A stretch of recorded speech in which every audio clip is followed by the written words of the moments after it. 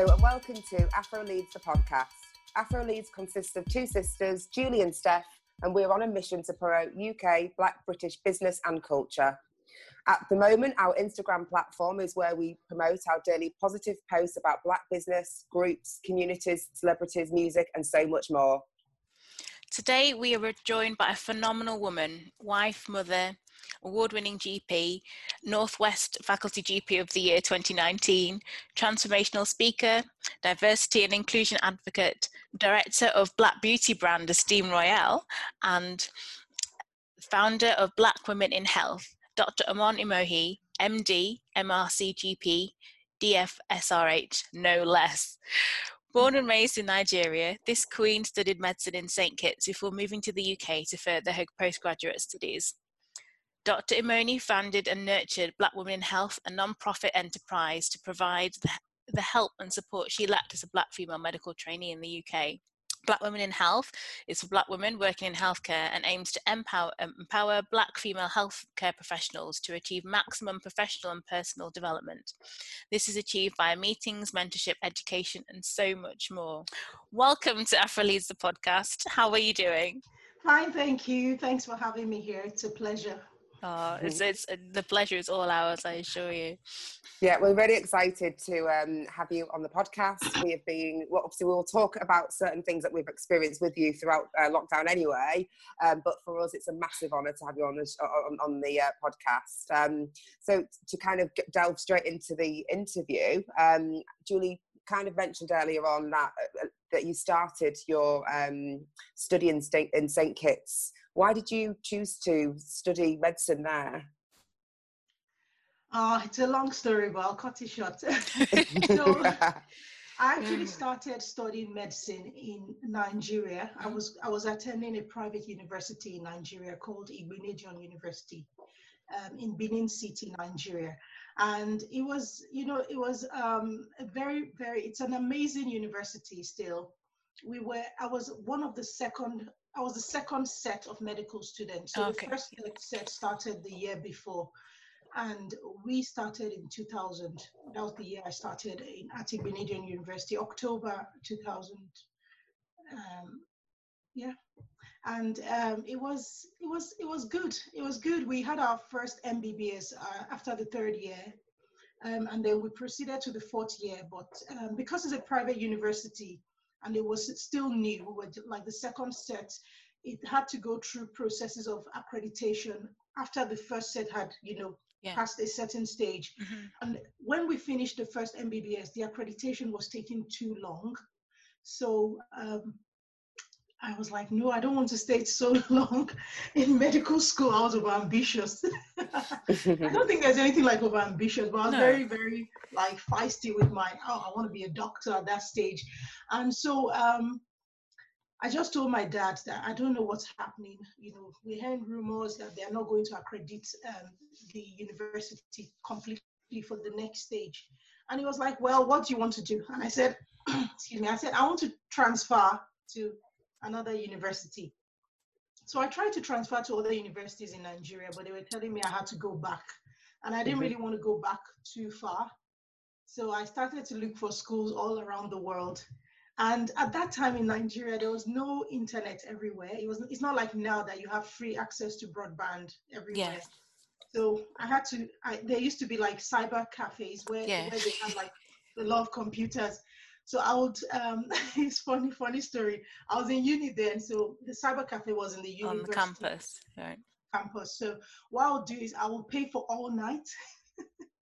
So because during the day you pay it's hourly. Too expensive, yeah. For all night you pay like one fee and then you can browse for as long as you want. I didn't know. Oh, fab. Like that, but I used to pay for all night and then I'll go all night and browse and search for schools. So I tried the UK, the US. I had to, go back or had to do another course.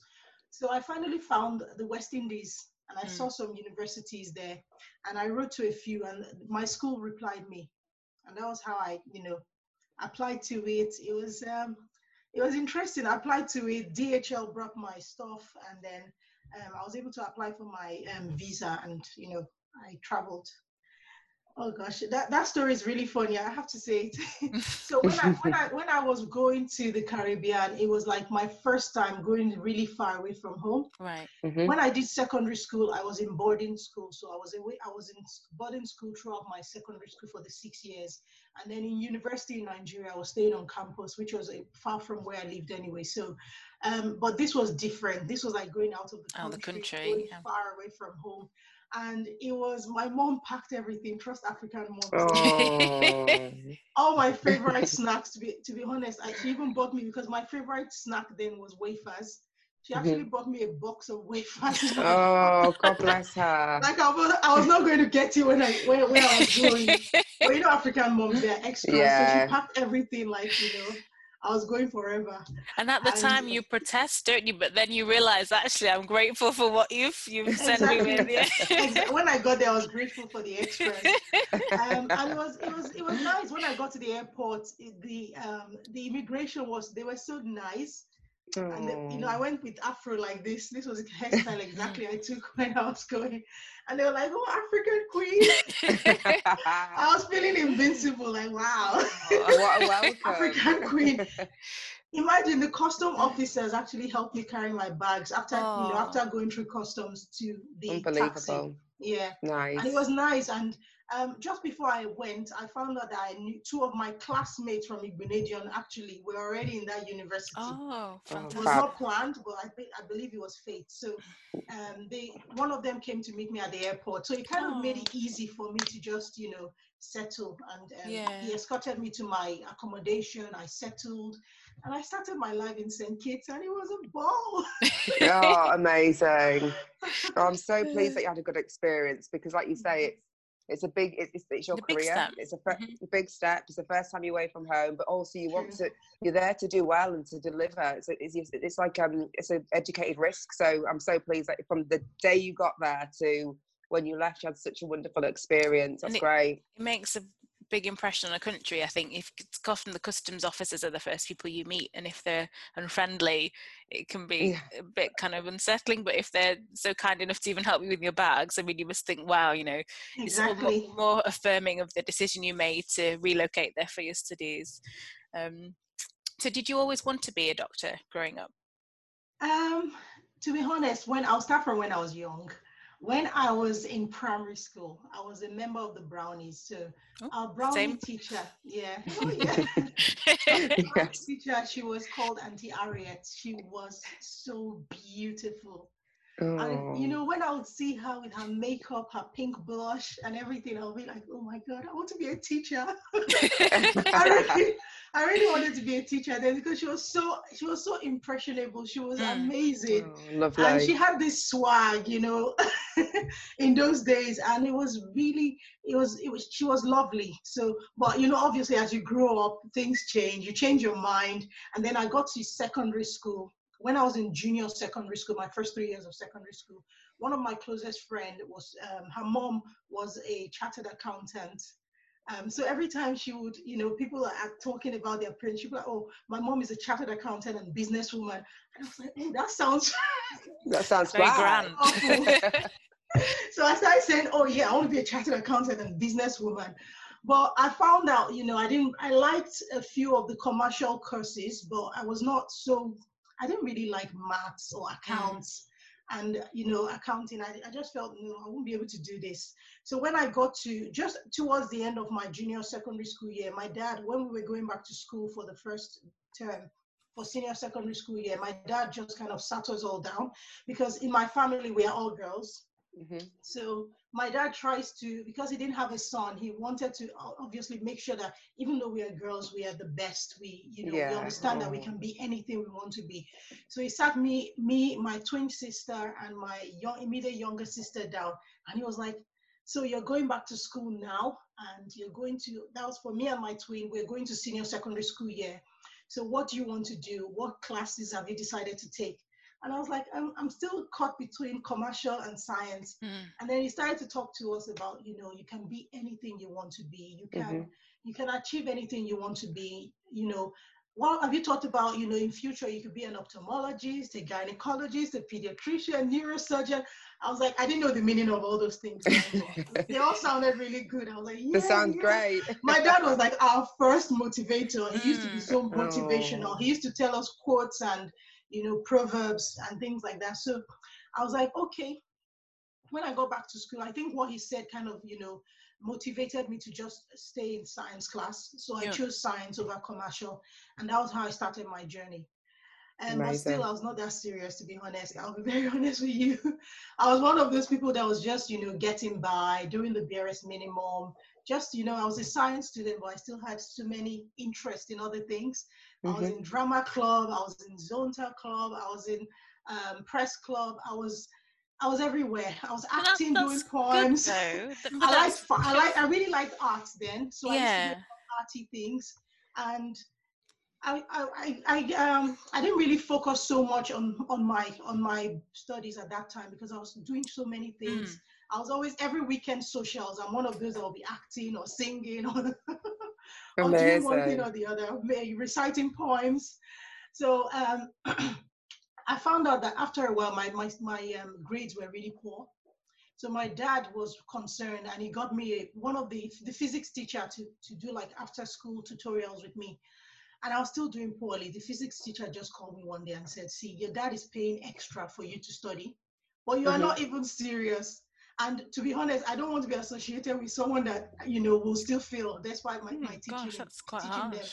Yeah, so that really touched me. I was like, oh my God, even this teacher thinks there's no hope. So what I did was that it touched me, and I really changed at that point. I decided to be more serious with my studies. And funny enough, when I started to put a bit more effort, I started to do really well. So I believe that sometimes you need that wake up hash call. Sometimes you need tough love, really. How old were you when this was happening? What was your age? So SS1, SS2. I was probably 14 or thereabout. Right. Oh my God, you were a baby. Of course, you wanted to do things that were creative. Of course, you wanted to 14 or 15 around that time. Yeah. But again, African, they don't. There's no filter sometimes when they want to tell you stuff. So don't we know it? He just told me, well, you have to do better. And I really tried my best. It was good enough for my physics and maths. I really started to do very well. I was even among one of the top in class for physics after then. But unfortunately, I guess it was too late for my chemistry. Because by the time I got to SS3, which is the final year in secondary school, I did so poorly in my chemistry in mock exams, and I failed. I failed my mock exams, and then the chemistry teacher was like, no, you can't actually you won't be able to do this for your GCSE. Oh. And I was like, oh my God, I really wanted to at that stage, I was thinking, okay, I'll do medicine or pharmacy. But when he said that, I was shattered. I just went back home, and I was so ashamed because I thought I'd really disappointed my dad. I really felt so bad. But, that's normal for anyone when you feel that you've disappointed everyone. I had my WAEC result, which is like GCSE. I had maths, English, biology, physics, economics, geography, and Christian religious studies, but I didn't have chemistry. Right. So without chemistry, basically, you can't go to science. You can't go to medical school. So that's one of the most important. So when I went home, I was so disappointed. I was really sad for many days, and my parents kind of noticed. And then my dad started to talk to me. Like I said before, he was my very first motivational speaker to me, and he started telling me that don't worry, you're not a failure. You failed, but you can try again. And if that doesn't work, don't worry about what I said. You can be anything. You can do something else. Correct. But when I was a child, I really always wanted to impress my dad. I really always wanted to make him happy. I just felt, I don't know why, but I just felt that because we didn't have a brother, we had to always do well. It was a thought that I had. But my dad was just telling me, don't worry, don't worry. And during that period, he bought me 2 books. He actually bought a book first, Tough Times Never Last, but Tough People Do, by Robert Squella. That book transformed my life. I read that book as a teenager, and amazing. Even then, with my, little wisdom, I was able to pick up a lot of strong words, a lot of motivation and encouragement from the book. And it kind of helped me through that time. And, Yeah. during the process while I was reading, I just told my dad, see, I want to retake my chemistry. I want to re-enroll. If it means going back to repeat that year, my final year in secondary school in another school, I don't mind. He was like, okay. They asked around, and it was like 6 months more to the exam. But I said, I don't just want to go. I want to enroll. I want to go like a student, attend the lectures, and then do the exam. So I enrolled in a private school closer to home, and I was going from home, taking the school bus, wearing the school uniform. Even though I finished, my twin sister was already very for, because my twin sister went to arts class, so she was doing history and she wanted to study law. So she was doing a totally different thing, and she was already preparing for her, university exams and sending applications. Well, I was going back to do the exams. To be honest, after the initial state of being down and all that, when I picked myself up, I was ready to go. I was ready to do it again. And I just told myself, I can do it. I can do it. That's why I kept telling myself, and I kept saying, tough times never last, but tough people do. When the going gets tough, the tough gets going. And those words kind of, kept me going. Another of my favorite quotes when I was young, when I was a teenager, which, I had all over my walls, was great people are ordinary people with extraordinary amount of determination and hard work. So to be great, you have to emulate the great. So those words kind of kept me going, and I did the exam again and I passed, and I came out with an excellent result. It was not an A, but it was a B. So amazing. That's outstanding. That's amazing. Yeah, and that was when I, applied to school and applied to university, and I got in. And I went to study medicine. But what I realized is that, it was not just about passing the exams for me. It was the person that I became during that process. Even though I was young, it toughened me. It made me fearless. It made me realize that I could do anything. And it also made me realize that failing is just part of the process. I can fail many times, but as long as I don't give up, it's not over. So I think all those thoughts. And towards the end, just before I applied to medical school, my dad bought me a book, Gifted Hands by Ben Carson. And that book was like, in fact, that was the final straw that said, medical school. Because when I read that book, that was his very first book. And Ben Carson was a Black, young resident in a time when there was a lot of prejudice, a time when there was a lot of racism. And he went from being like the poorest, from a poor background, doing poorly in school, and then he went up to becoming the youngest, neurosurgery consultant, pediatric neurosurgeon in his hospital at that time. And that kind of made me think that, yes, if he could do it, I can do it. You can certainly do it, absolutely. So I started to see myself in that lens. Like, I was living in a small town in Nigeria called Shagamu. It's a very quiet town. It's near Lagos, which is a more bustling city. But I just used to start seeing myself like this girl from a small town that would go into the world and smash things. Oh my gosh, that's amazing. That kind of took me through medical school. And from then, because of the person I became more serious, and I became more focused, and I did so well. I was really, I worked really hard throughout medical school. I became more focused with my studies, and it really helped me. So it's not the problem you go through, it's who you become during the process that matters. So one of my questions would be, what advice would you give to the 16-year-old Omon? But it sounds like you were very wise. But I just wonder, what advice would you give to the 16-year-old you?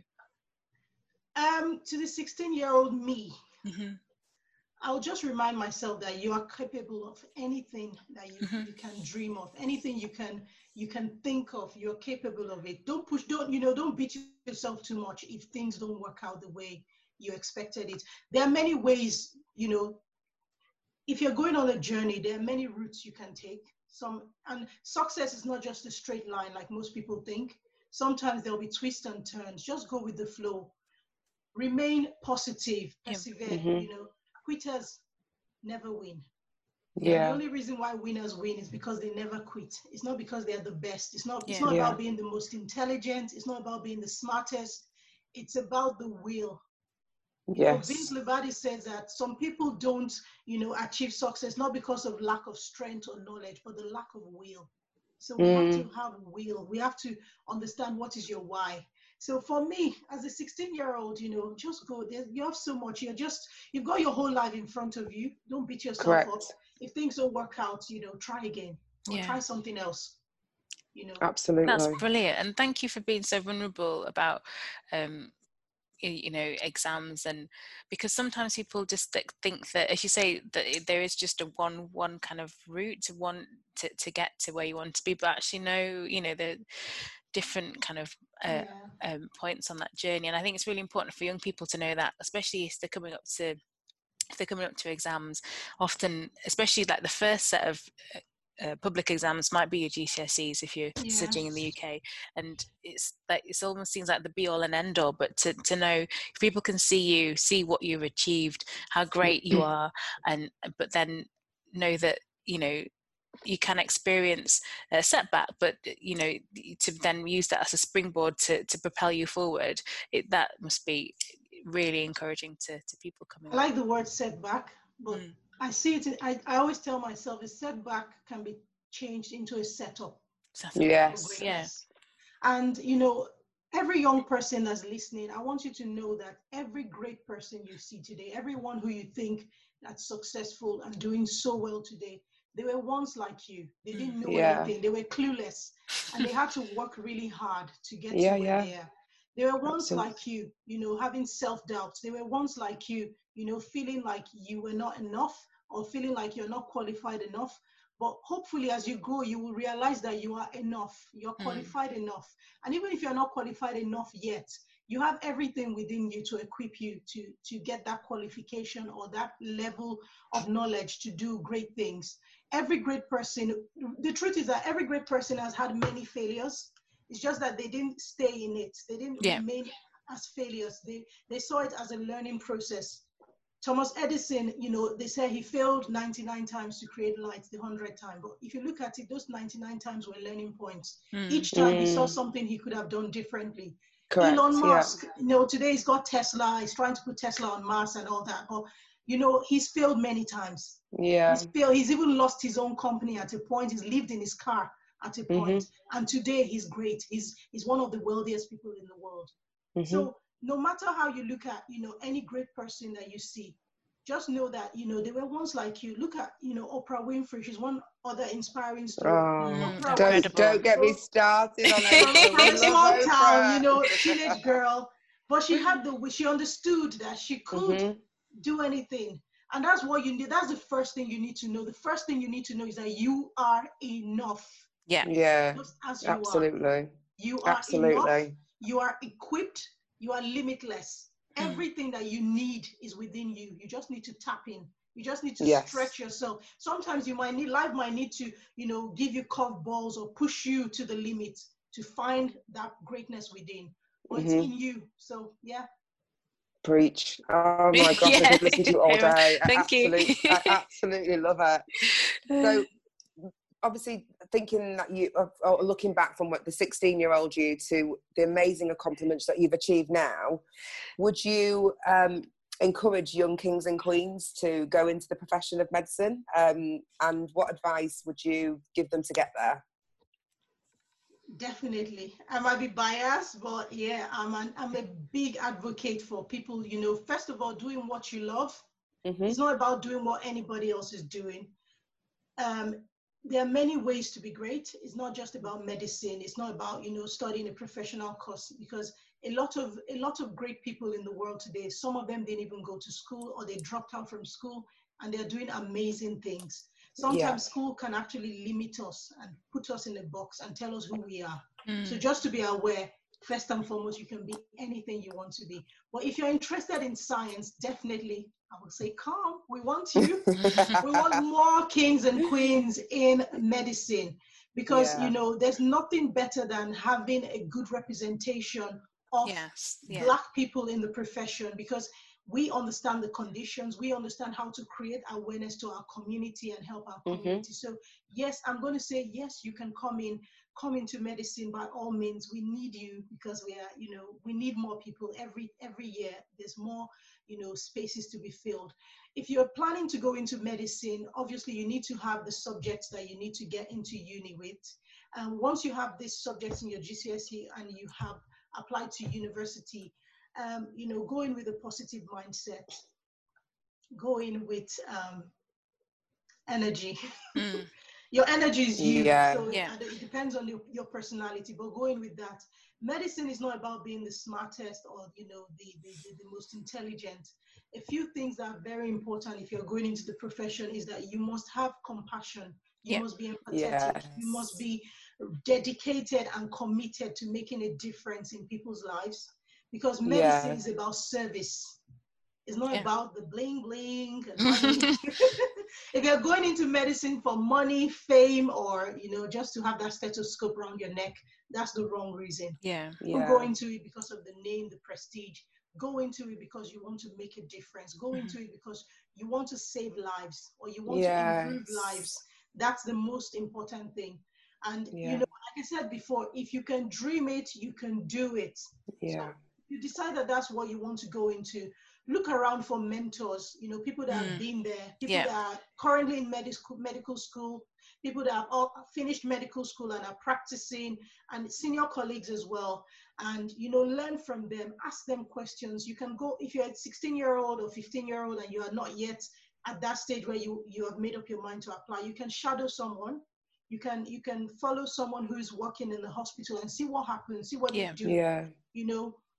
I'm a GP, and the Royal College of GP has they have a service where they help people that want to get clinical placements just to observe on their website. So you can go to those type of websites and just check for it and apply to get clinical placement, just to observe, what other people are doing. And you can ask questions, you can learn from people. And, it's very important, especially at this age, to start thinking about having a mentor if you don't have one. Apart from your parents, it's important to get someone that can mentor you in the career. So those are the few tips I can give. And, just go for it, go for it, go for it, go for it. You are smarter, you are stronger, and, your abilities are more than you can ever imagine. Most of us have not even scratched the surface of, what we can do. So go for it. Oh, that's brilliant. I love what you say about making a difference. It reminds me of, I watched an interview of, the young black medical student, I think he was called Malone McQuende, who created the handbook for BAME skin rashes. Exactly. And Mind the Gap handbook.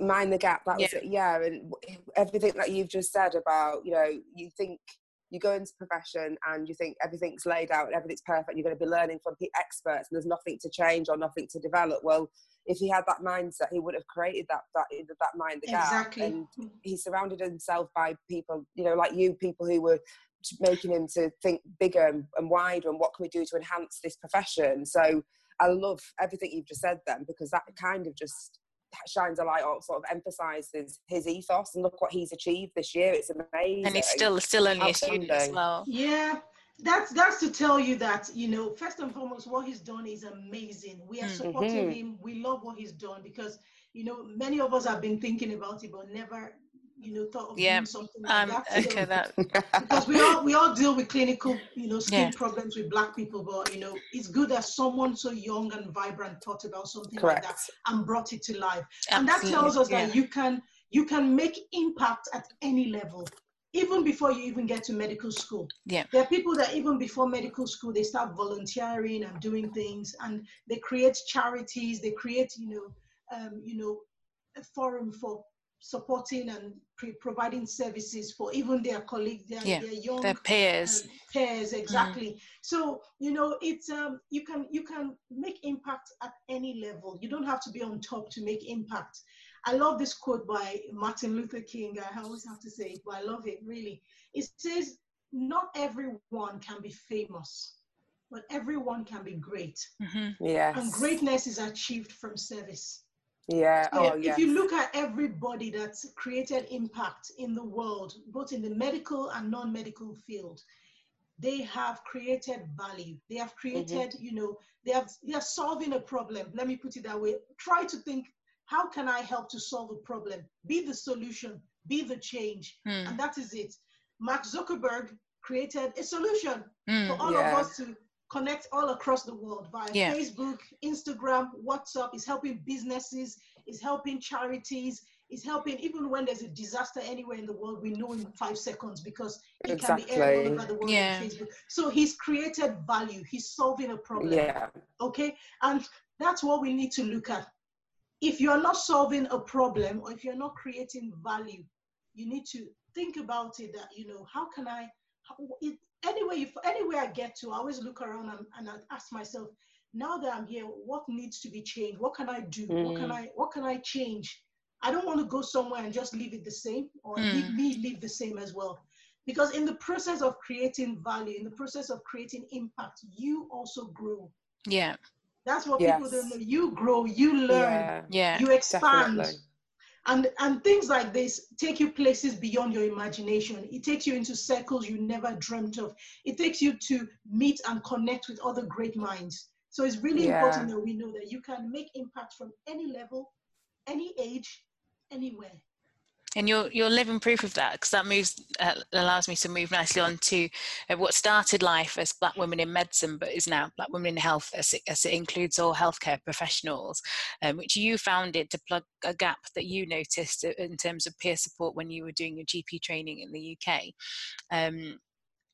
So I just wondered, were you still a trainee at the time that you created Black Women in Medicine, or was it shortly after you finished? When I was a trainee, I was struggling. I had a few difficult experiences, and then I created a group.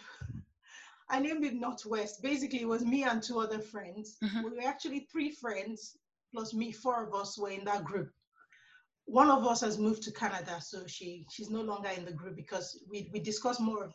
So, for example, if I had a bad day, I would go there and rant and, you know, cry and talk to them, and, you know, or if we had an interesting case, we'll share it, you know, and have like a case-based discussion. It was also like a balance group where we kind of spoke about how we felt when we dealt with patients or when we dealt with colleagues.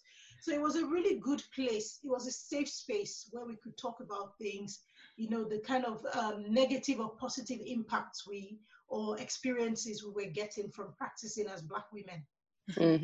So I really enjoyed it, and I really cherish that group. We still have that group till today. Oh, fantastic. So although we've changed the name to Tenerife because we went to Tenerife on a holiday. Okay. Somehow the name changed to Tenerife, but we've really grown. And so the 2 other ladies that were in the group, when I started thinking of starting Black Women in Medicine, they were the first 2 people I spoke to. And I said, I'm thinking, you know, what we are enjoying, we can't keep this to ourselves. Why don't we make it a bigger cycle? So let's bring more people in. There are more women definitely that need this type of support. Yes, and we also, I was also looking for mentors. I was also looking for, like, you know, more experienced senior colleagues that could also guide us through as well. So I just felt, why not? And when I told them, they were so excited. And I think the name of the group changed to Tenerife because we were in Tenerife in January 2019, and that was where we were on holiday for one of us' birthday. It was Aya's birthday. We went for in Tenerife for a weekend. Well, I came with my plan and blueprints and all that. It's my birthday. Why are you bringing work to my birthday? And she was like, I'm not going to listen till we get back. But I was like, seriously, think about it. I sent them all. I made like PowerPoint presentations. Oh my goodness, I'm not surprised. Like, wait, we're on holiday. So I sent it to them. I was like, okay, just look at it when you're free. But really, they really bought the idea. Yeah. And we decided to start something. So when we came back from that holiday, I created a group and called it Black Women in Medicine. And I started to add few people in my network that I knew that were Black women in health. And then, you know, Cynthia added people, I added people. So we all kept adding people. And the people we added brought new people because obviously they saw the word benefits. Of mouth, We could discuss cases, we could discuss our struggles and experiences, even sometimes talk about mommy struggles, or sometimes about being single, or, you know, shopping tips or how to save money, things like that. So it was just general things. and we were really enjoying it. And then we started to plan our first meetup, because that was in, at the end of January when this all started. So we started to plan our first meetup, which was now for June. And it was really good. It was, the words went out. And for that meetup, we were 30 women. But I was so excited. It was like, yay, That's 30 women. amazing. That's so It was good. amazing, yeah. So we came together. We put up presentations, and I had to introduce formally what Black women in medicine meant, and then Yes. a few of the other ladies spoke, about different aspects of how we could empower ourselves. Because my vision really, when I started Black Women in Medicine, then was I wanted a group where we could support each other, but also at the same time we could educate each other, we could connect with each other, we could empower each other with the education and knowledge we all have, and then we could also celebrate each other. Because for me, when you go for the the usual awards, you hardly see Black women celebrated like that. And I wanted a place where we could celebrate even our little wins or our big wins, just celebrate ourselves, and give ourselves a pat on the back for what we are doing. And I think it was really amazing to have that space where we booked a hotel. We went to, we actually took a conference room, did everything, fantastic, had lunch. It was really nice. And we had so much fun. And some of the senior colleagues who attended started to say, wow, this is amazing. This is kind of something they've been looking for, but they didn't know how to start it.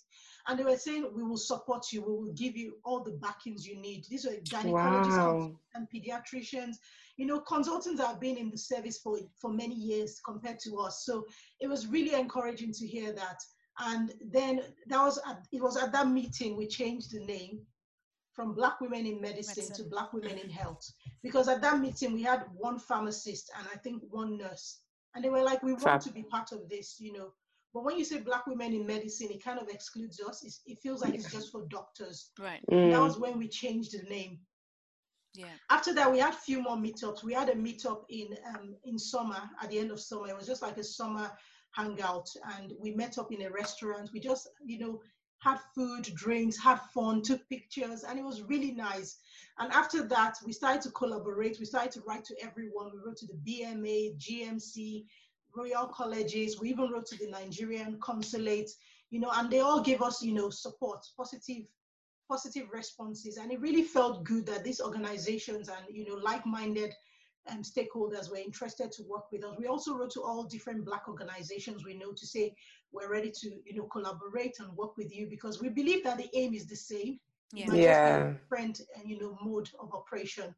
And then we had a Christmas party in December, which was really amazing, and we enjoyed it as well. And then we had our first major leadership conference this year, just before coronavirus. Okay. Before lockdown. But it was amazing. We had almost 100 women. Wow. So from the first one. So it was a massive growth from where we started, from 3 of us to 10 to 20 to 30, and then over 100 people came. And from that event, a lot of people that were not actually in the group started to join. Yeah. And at the moment, we have on our Facebook group, we have over 400 people, 400 women, doctors, nurses, pharmacists, dentists. We have an optician, we have social workers, we have dietitians, we have health. I don't think we have a health visitors yet, but we have some healthcare assistants. So I believe it's a safe space where we can talk about our diverse experiences, where we can build each other up. We've had events where we just do empowering events where we educate ourselves to be better. That's when, because I was fortunate enough to come across an article, actually, because I was going to say, do you feel supported by the establishment? But you obviously have made efforts for that. But there was an article in the RCGP Frontline magazine that I'd read, which in a way is amazing that I've actually read it, because often you get lots of publications, don't you? But I read it and I saw it and I thought, I can't believe that this is what I need. This is what I've been looking for. Got in touch, and we were able, because you were running the Unleashed series, which was really incredibly helpful. I don't know if you really appreciate how helpful it was, because obviously you opened that up not just to people within the organization, but because it was quite a general kind of empowerment of women to others. I was able to invite my sister and some other friends who all found it amazing. And for those 7 weeks, it was just, especially because it coincided with lockdown, and I don't know if that was the intention, but it was something to look forward to, something that each session you left empowered, encouraged by fellow Black women who were just, you know, killing it, excelling in it. That in itself is an encouragement. And yeah, it was brilliant content, a brilliant series to be able to. It was amazing. It was so, and like Julie's obviously just mentioned, it was at first I was a bit like, oh my god, I'm not a doctor, I know nothing about medicine, but so will I be able to understand what everyone's saying? Will they be talking in jargon? But honestly, from day one, I was like, oh my gosh, where's this been all my life? You gave the platform, you shared your platform with other queens, which was incredible. Each week was like a follow-up of the previous week, so it was structured absolutely perfectly. Every single time we got off the call with you, I would get on the phone with my sister Julie and be like, oh my god, what did you learn? What's the best bit about it for you? And we would just be talking about like life lessons or motivational quotes or an element, which slide really resonated with each other. It was honestly the most timely piece of content and media that I watched. I don't know whether you believe in fate and all of that thing, but I just genuinely thought this couldn't have happened at a better time for me. And I'm sure there was, you know, hundreds of other ladies that felt the same. So you absolutely smashed it. The content was so good, so good. So I'm looking forward to the next series. Thank you so much. That's amazing. The feedback has been awesome. You know, that's why we are bringing it again, you know, because everyone has been like, oh my God. For me, when I was growing in my career, one of the things that helped me were topics like that and learning it. And, you know, with interaction with women in the group, and even people that message me personally when they're going through problems, and, you know, the fact that they can't really do many things, I just felt that, you know, really, BWIH, I didn't want it to be so focused on medical education, because we get medical education from everywhere else. I wanted us to focus on our professional development, because our personal development, because when we are well-rounded personally, then we are more productive professionally. And that was the aim of the Unleashed series. And as you know, I'm a transformational speaker and a life coach. So I do a lot of these things for other people. And I just felt, why not bring it to the group? So I had to pick structured topics, and we kind of planned it to follow kind of flow. That's why I went for 7 weeks. And I think, like you said, it was really timely, because at that time of lockdown, a lot of morale was low. A lot of people, you know, feeling, you know, down, and a lot of people needed that boost. And I knew we couldn't have a physical event. So it was just, you know, wise to just have a virtual event where we kind of boost each other up, keep ourselves going throughout the period. And even though I organized it, I learned a lot as well. I really learned a lot myself, and I'm looking forward to the next series, which will be starting we're taking a break for August because it's holidays, holiday time. We're going to kick off again in September. Okay, and it's going to be very powerful, hopefully. Oh gosh, I can't wait. I think it's great because you are a great encourager, and you always encourage other people to step up, and you share your platform. You're so willing to share your platform, because you could have taken each of those weeks, but you shared it with other women to give them the opportunity to share their knowledge too. Has it always been part of your nature to do that? That's the first part. And also with regards to the speaking and transformational, the coaching and the transformational speaking, is that something you've had to train in as well? And when did you find the time to do that? So first and foremost, my personality is, in fact, you know, some people have been telling me, why do you always give this for free? People are making money of it. But my personality is the fact that, especially when I have a cycle, I want everyone to thrive. Yes. I never want to be the best in any group where I am. I never want to be the most knowledgeable, because that means I've stopped growing. So I'm the type of person that if I support all other Black groups very well. If you know me, you will see that I post a lot of things about all the other Black groups, even the female groups, the male groups, the combined groups. I support all the Black groups because I believe that the aim is the same. So I want us all to win. I believe that when one of us wins, we all win. Yeah. And especially Black women in health. If you notice, you might have seen in the group before, I wrote that I'm not looking for followers. We want leaders. Yeah, we want to birth new leaders. And we want leaders, existing leaders, to become impactful. Yeah. We don't want to just tick the BAME box. We don't just want to be on that table sitting and not doing anything. When you're on the tables where decisions are made, we want the Black woman there to be able to speak up, make an impact, make decisions as well. And the best way to do that is to empower ourselves. And for me, I believe in, I believe in sharing. There's love in sharing. Agreed. I'm happy to share the platform with anyone. I'm happy to help anyone who needs, because some people were a bit like, oh, I've never spoken, but I know I've watched you for a bit being in the group, and I think you can do it. And look at how amazing they were. Oh, they were incredible. Some of them were speaking like professional speakers on that day. And, I feel that that's part of the learning process. If we don't put ourselves, if we don't practice with ourselves, how are we going to do when we go out? We need to be comfortable with ourselves speaking so that we learn and, learn from any mistakes. And when we go out there, we can present better. We can, be eloquent and, communicate effectively. And so, yes, I'm always happy to share my, my knowledge. I think knowledge is the most powerful tool in the world. I think it's really powerful. There are some things that, should be shared. And for me, that's my way of helping people. If I know something that will benefit me, and I believe that this thing is going to benefit other people, why not share it? Yeah. If I have a knowledge or if I have an information that I don't really need, but I know will benefit someone else, why not share it? Why hoard it? Why want to be the only one who knows it or the only one who can do it? No. The more people, the more empowered Black women we have, the better. The more Absolutely. we have as well.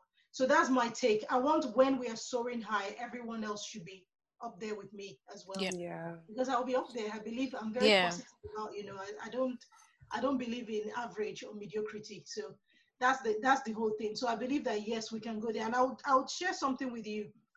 I believe in there's a rule called the 33% rule. So this rule is very important. Spend 33% of your time with people below you. These are the people you can mentor, people you can help. And you will feel good doing this when you help people, making an impact. So for me, that 33% will include medical students, junior colleagues, aspiring medics. Spend 33% with people on your level. These are mostly your friends and your circle of influence. So these are colleagues of the same level. But more importantly, spend 33% with people 10 or 20 years ahead of you, either with age or experience. It doesn't necessarily have to be age. It can be your mate, but it can be your age mate or your peer group who's been in the business or in the profession longer than you. Yeah. And they will make you feel uncomfortable. This is what you need to grow. Yes. They will make you feel, I need to do that as well. Yeah. And so that's important. That's the 33% rule. 33% of people you can help, people you can share with, and people you can learn from. Yeah. I love that. I've not actually heard that before. Thank you. That's brilliant. Nor have I. And going to the question, the question for my transformational speak. I've been a speaker for as long as I've known, but I've never really kind of made it, official. Yeah. And one of the reasons was always because I was always worried about, living in England and, having a diverse audience. I always used to worry about my accent. I used to think, this is hard for me to say, but I have to say it is the truth. I used to worry about my accent before. I don't care, because I used to think, oh my God, when I speak, are they going to think I'm qualified enough to talk about this topic? Or are they going to think they can't understand what I'm saying? Are they going to think they can't relate with what I'm saying? But over the years, I've grown out of that fear. Yeah, good. And I've been able to face, I can speak more confidently regardless. I grew up all my life in Nigeria, Africa. And, by the time I was going to St. Kitts, I was already, I was at like 20 or so, or 21. So I was already an adult. And I'm proud of my heritage. I'm proud of my background. Good. So why can't, and I think the best thing about me, my superpower is me. Yeah. Nobody else can be me. So No. trying to be anyone else or trying to hide myself, because I'm worried about what people will think about me or whether people will laugh at me or say, oh, one thing or the other, is a waste of my existence if I don't use it. And one of the things I was watching a program one day, and it was a motivational program, and I was looking at this lady from Asia, and she was speaking powerful words. Of course, she had the accent from her background, but I was so touched by what she was saying, and I told myself, if she can do it, why am I holding myself back? Exactly. I'm not British. I was not born in England. I'm British now, but I was not born in England. So I'm not expected, and I didn't grow up here. So I'm not expected to speak like them. I was not born in America, so I can't speak American English. I will speak my truth and speak like me. Yeah. And people will hear me. Yeah. And that was the turning point for me. That's so brilliant. Formerly, I've had a training on coaching. I have a life coaching diploma. So that's where I got my life coaching. But also I'm a trainee for the legend. Training under the legend, Les Brown. So that's my Les Brown. I'm not familiar with Les Brown. No. Oh, you need to Do you, know Steph? him.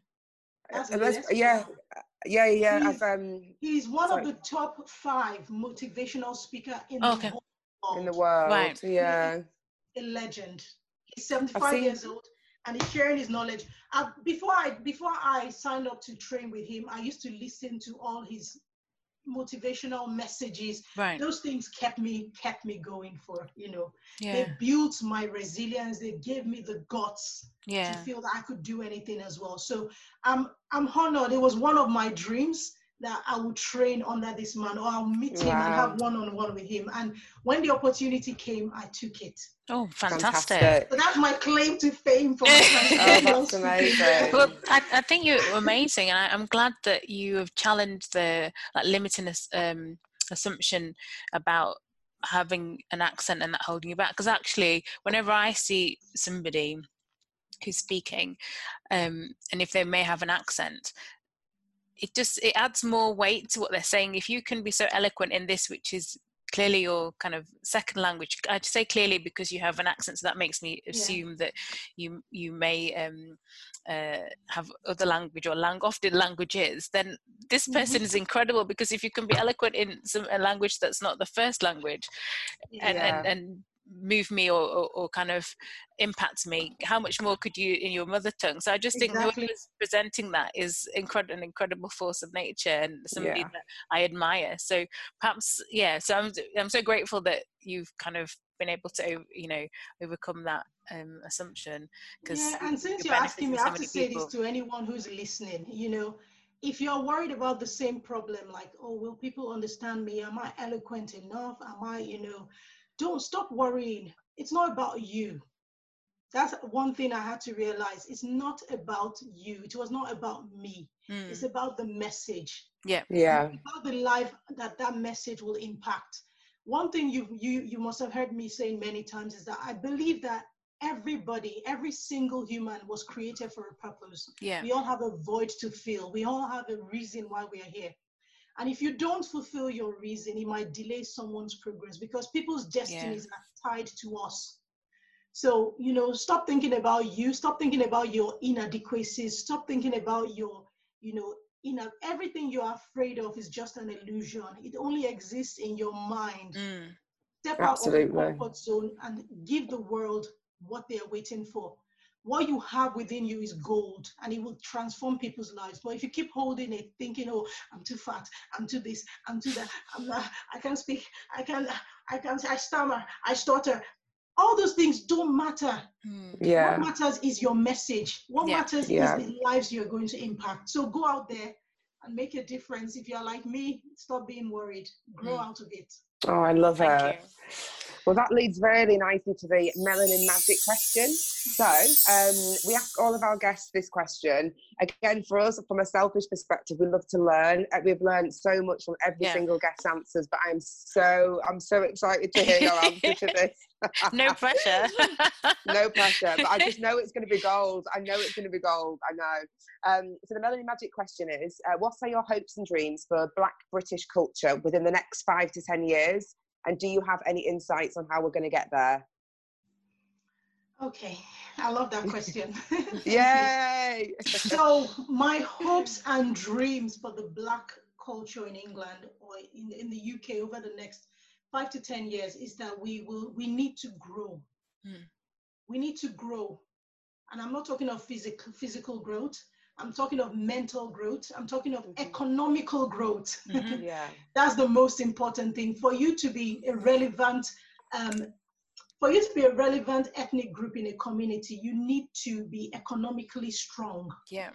And that's one thing we lack in the Black community. We need to grow economically. We need to build ourselves up. We need to own and stop being just consumers. We need to start to think outside the box. Because if you look at it, other ethnic groups are far ahead of us when it comes to many things, in medicine, in business, in the city, in everything. So we need to start early. I think now it's about grooming and preparing the next generation.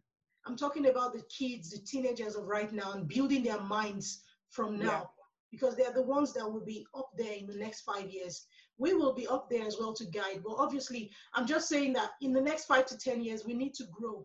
Yeah. Economic growth is the most important thing. It's the most important thing, sorry. But to get economic growth, we need to grow physically, mentally, emotionally. So we need to change our mindset about a lot of things. We need to change our mindset about our perspective of life, about our approach to handling things. And I believe that if we can do a lot of all these things, it will make a massive difference. I really want to see more Black people in politics. And I want to see more Blacks in medical leadership. I'm talking of proper leadership, not, leadership roles. I want to see more Black people in finance, in top management positions, in the financial institutions, in the decision-making bodies.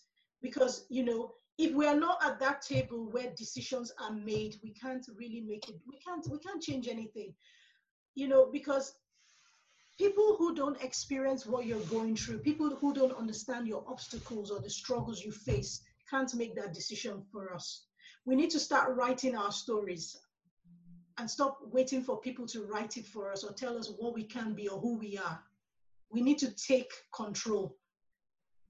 I'm a Christian and I know God is the creator, but I also know that God made us all co-creators. And we need to take that creative side of us and start creating. We need to start going into tech. We need to go into science. We need to start innovating. Because that's where we are. We are not doing those things in the Black community. We are not researching. We are not doing, we need to start stepping out of our comfort zone, breaking those generational boundaries. And stepping out to make a difference. And it starts with the mind. I like talking about the mind because everything is from here. Once we know in our mind that we are enough and we are capable of anything, we will be bold enough to step out and go for those things. So I think it starts from there. And I'm hoping to really see these changes because, who knows, we might have a Black MP one day. So it starts from like a Black Prime Minister. I mean, that's the hope. And not MP, sorry, PM. We already have Black MPs here. They're doing a great job against a lot of adversity. I mean, some apparently recently have had to close constituent offices because of racism and all that. So obviously they're there and trying, but they're having to deal with extra things that other politicians arguably don't have to deal with. But you make a valid point, especially about the people in place in sort of senior positions, because, like I say, if you see that when you walk into a new job, or if you're inquiring on potentially moving from a decent role to another company, you want to feel that there is representation, or you want to feel that you will fit in here, that you're not going to have to deal or be the person that's going to have to change mindsets as well as do the job. And I think for me anyway, I mean, I love business. I'm really into kind of just the element of commerciality, and it's the thing that I always see that is either really missing from businesses that I do think they're actually really good businesses, but I feel that they might have a token person that is also, and so is, oh, he's great, you'll like this guy, and it's like, shock. Exactly, yeah. Or it's on the website, and when you actually when you really look deeply in their social media, for example, there's not a black face, the representation is not there. It's not there. It's just marketed on the initial kind of face of the company. So until that's really embedded, I completely agree with you. That's when the next generation can actually feel and be themselves and wear their hair how they want to wear their hair, not have to speak properly and tone up their accents and all of those things, and just embrace and be themselves. So I love that. That's why I said we have to be economically strong. It's deeper. I can't go too deep into it on this podcast, because it's a very huge topic. We have to be economically strong, because when we're economically strong, it means we own things. It means our children don't have to start from scratch. Every generation of the Black community is always starting from scratch. Why can't we start? Why can't we hand over the baton? Why can't we have properties, businesses that our children can take over? That's why the other ethnic groups thrive. Because they don't have to, their children don't have to start from scratch every time. But the Black community, we need to really restructure our mindset. That mindset of, I've arrived means driving a big car or living in a big house or going on expensive or having bling blings. That needs to stop. Agreed. That's poverty mentality. That is poverty mentality. Real wealth is in brick and mortar. Real wealth is in stocks and shares. Real wealth is in owning. If we don't own, we're going to just keep working for other people and consumers, and there will be no wealth in the community. So we need to step out, think outside the box. We need to start owning, and we need to start reserving what we own so that the baton can be passed. So that the children coming behind us don't have to start from scratch. Absolutely. So that's it. I love that answer. Thank you so much. So, could you remind our listeners where to find any of your online platforms, so they know where to or how to find you should they want to follow up? You're welcome to check out my page. I'm on Facebook as Omon Imohi. I'm on Instagram at Omon_Imohi, and you can follow the Black Women in Health page. It's at BWIH Network. And you can also follow my business that I own with my sisters. It's called Estime Royale Cosmetics. Okay, Estime Royale is at Estime Royale on Instagram, or you can check out our website www.estimeroyale.com. We've got lovely products there, and that's it. I have to let a secret. Look out, because I have a book coming out. Wow, great for a book and great for the exclusive. I have a book coming out, and you can follow my inspiration page at Awaken Greatness on Instagram for inspiration and any kind of motivational posts. When is the book coming out? In less than 6 weeks. Amazing. Fantastic. That's perfect. So the podcast will be around, I think we'll launch it maybe around the time of that as well. So that's fantastic, amazing. Very soon. I'm so proud please, of you. when the book comes out, get it, because there's a lot of information. You will laugh, you'll cry, We're going to have to get you back. On a roller coaster in that book. We definitely need to get you back. I'm sorry we've not had time to elaborate more on Estime Royale and now the book. So we'll have even more excuse to bring you back. I don't mind. I really enjoyed this. So, Thank you so much. Thank you. So that's it from us today. Thank you to Omon for joining us. It's been an absolute honour and pleasure. And to all of you for listening, join us again next time.